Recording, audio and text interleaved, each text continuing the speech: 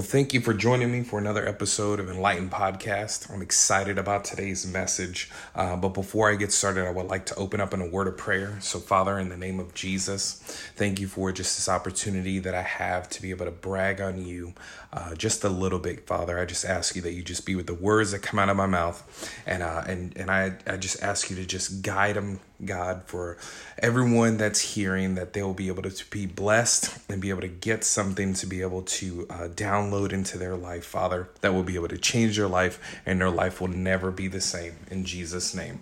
So the title of today's podcast is called Survival Guide. It's really interesting because there's a few shows out there. Most of them are older shows, and I don't even think that they make any more new episodes. But one of their survival shows is called Survivor, and Survivor is just about these group of people that they end up going on to this island, and they're trying to figure out how to survive. And then you have the voting and all this kind of crazy stuff. But it's really interesting when you get these groups of people together that have some knowledge about surviving. How some of them work together and some of them don't. There's another show, one of my favorites, is called Dual Survivor, and it's this one guy that he was a former Navy SEAL, and then this other guy that rolls with him that is kind of like a natural person. And has survived in some of these natural habitats where they're cold or warm. And it's really interesting. Their two philosophies on surviving, especially because they have to survive together.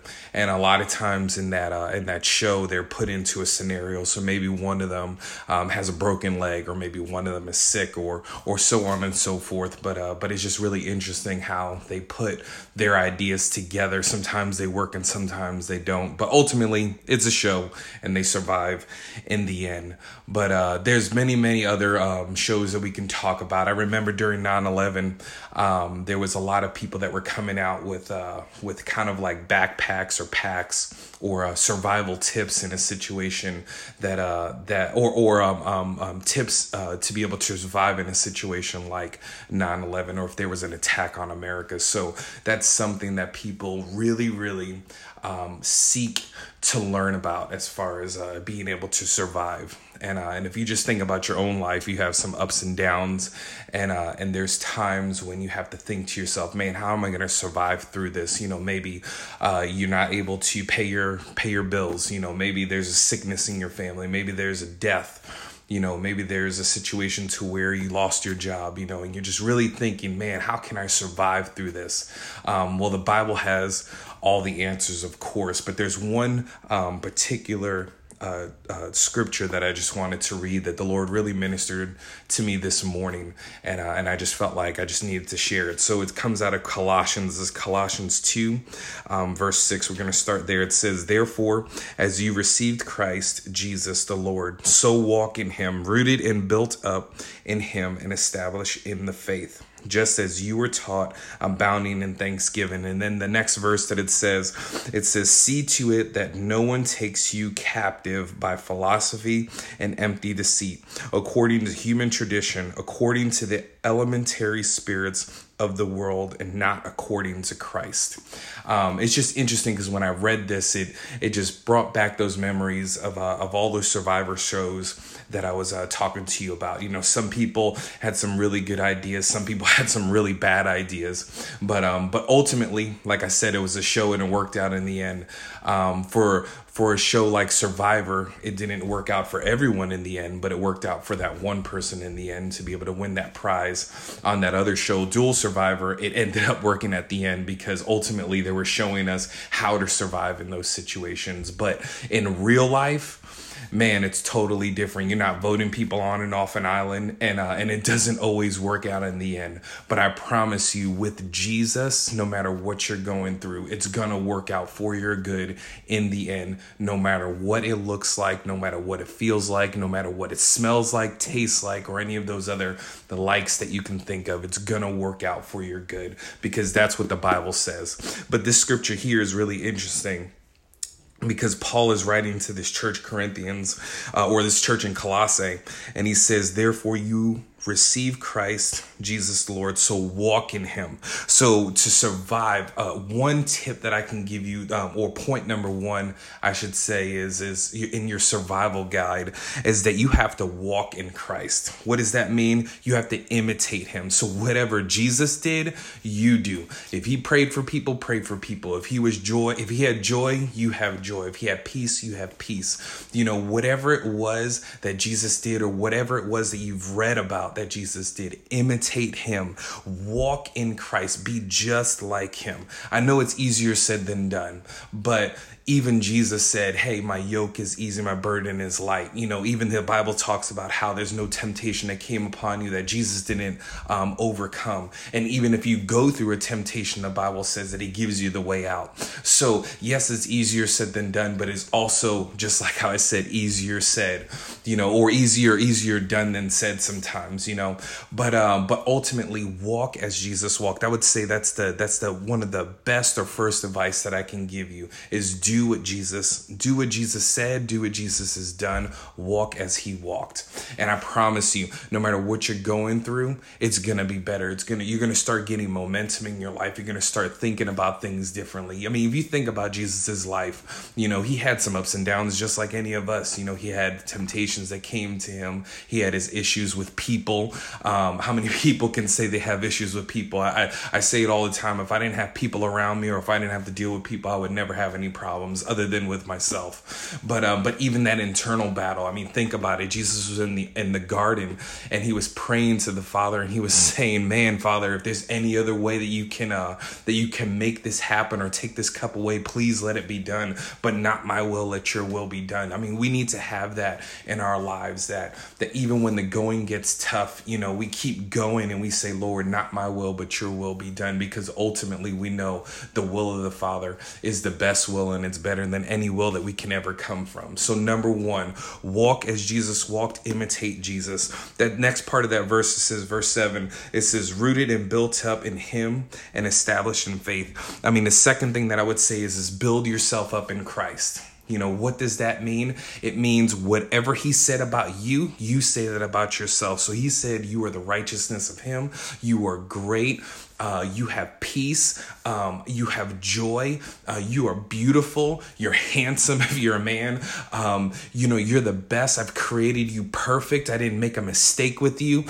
Even as I'm recording this video, I really feel like some people are listening to it saying that, man, I was a mistake. Maybe those words were spoken over you, and you know what? You can't do nothing about the words that are spoken over you, but what you can do is not receive those words that were spoken over you. I know that the Bible says certain things, and even if you walk in certain ways in ministry, it's about breaking these curses and stuff like that. These word curses, those are true, but ultimately, what you need to do is just not receive whatever has been spoken to you that it doesn't line up with the Word of God. If someone has spoken something to you that doesn't align up with the Word of God, don't receive it. So if someone said that you're a mistake, if someone said that you're not worthy, if someone said that you're dumb, stupid, ugly, retarded, that's not what the Bible says, and that's definitely not what Jesus has said about you. So just don't receive those things. If you don't receive those things, then those things won't be able to affect you. And if you have received them, when I mean receive them,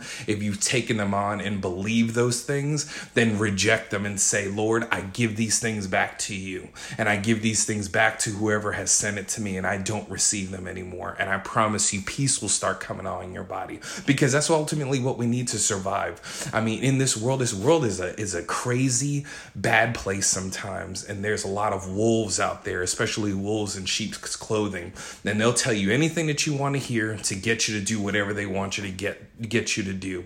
And ultimately, what we need to do is do whatever the Lord has told us to do. Not that we don't need to listen to anyone else, because the Lord speaks through other people, but what we need to do is get into his word, read his word, and read this love letter and all the words that he spoke over us, and reject all the words that everyone else spoke to us if they don't line up to the Word of God.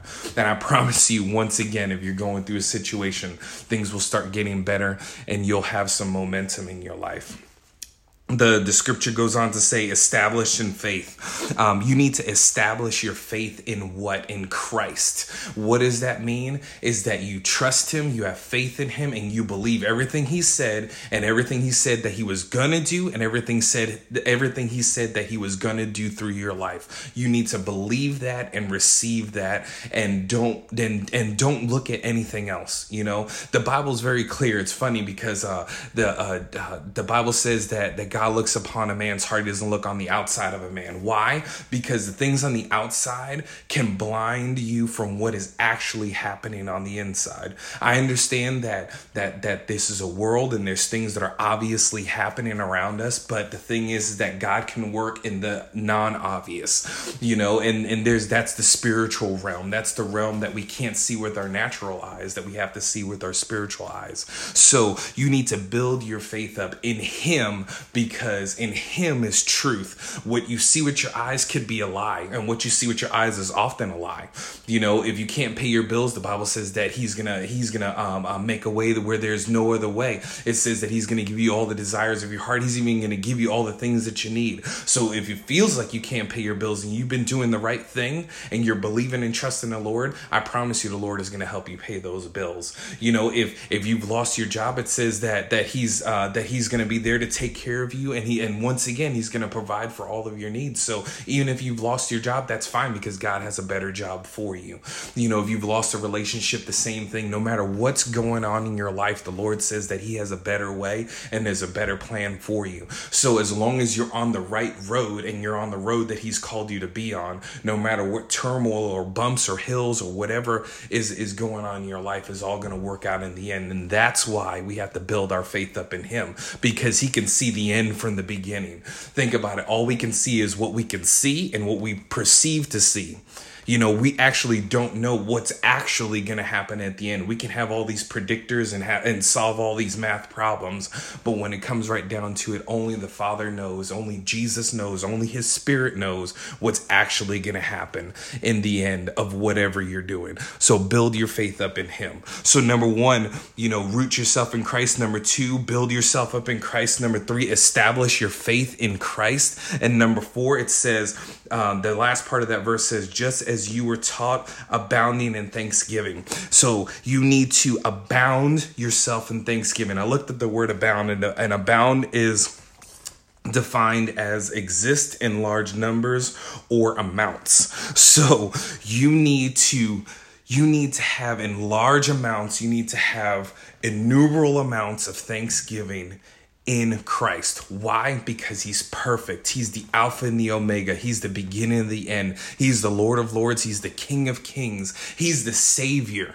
You know, he is the righteousness of God. Do you understand what that means? That he's the righteousness of God. That means God's actual righteousness is in Jesus and is actually Jesus. And amen. You know, if you receive that word today, I just say that you can just scream to the top of your lungs, Jesus, or you can scream and you can say Jesus, and you can scream and you can say I love you, and you can say thank you, you know, because of all the things that he's probably done in your life. Like, I know each and every one of you that are hearing the sound of my voice, that the Lord has actually done something for you, or he's currently doing something for you, and you can be thankful for that. Why? Because he will never leave you. He'll never forsake you. It says that he is actually love, you know. So no matter what kind of love you've ever experienced, if you've ever experienced the love of Christ, that's the best and greatest love that you can ever experience. So the thing is that those are the things that you can abound yourself in thanksgiving for Christ, not just for the things that he's done for you, but just who he is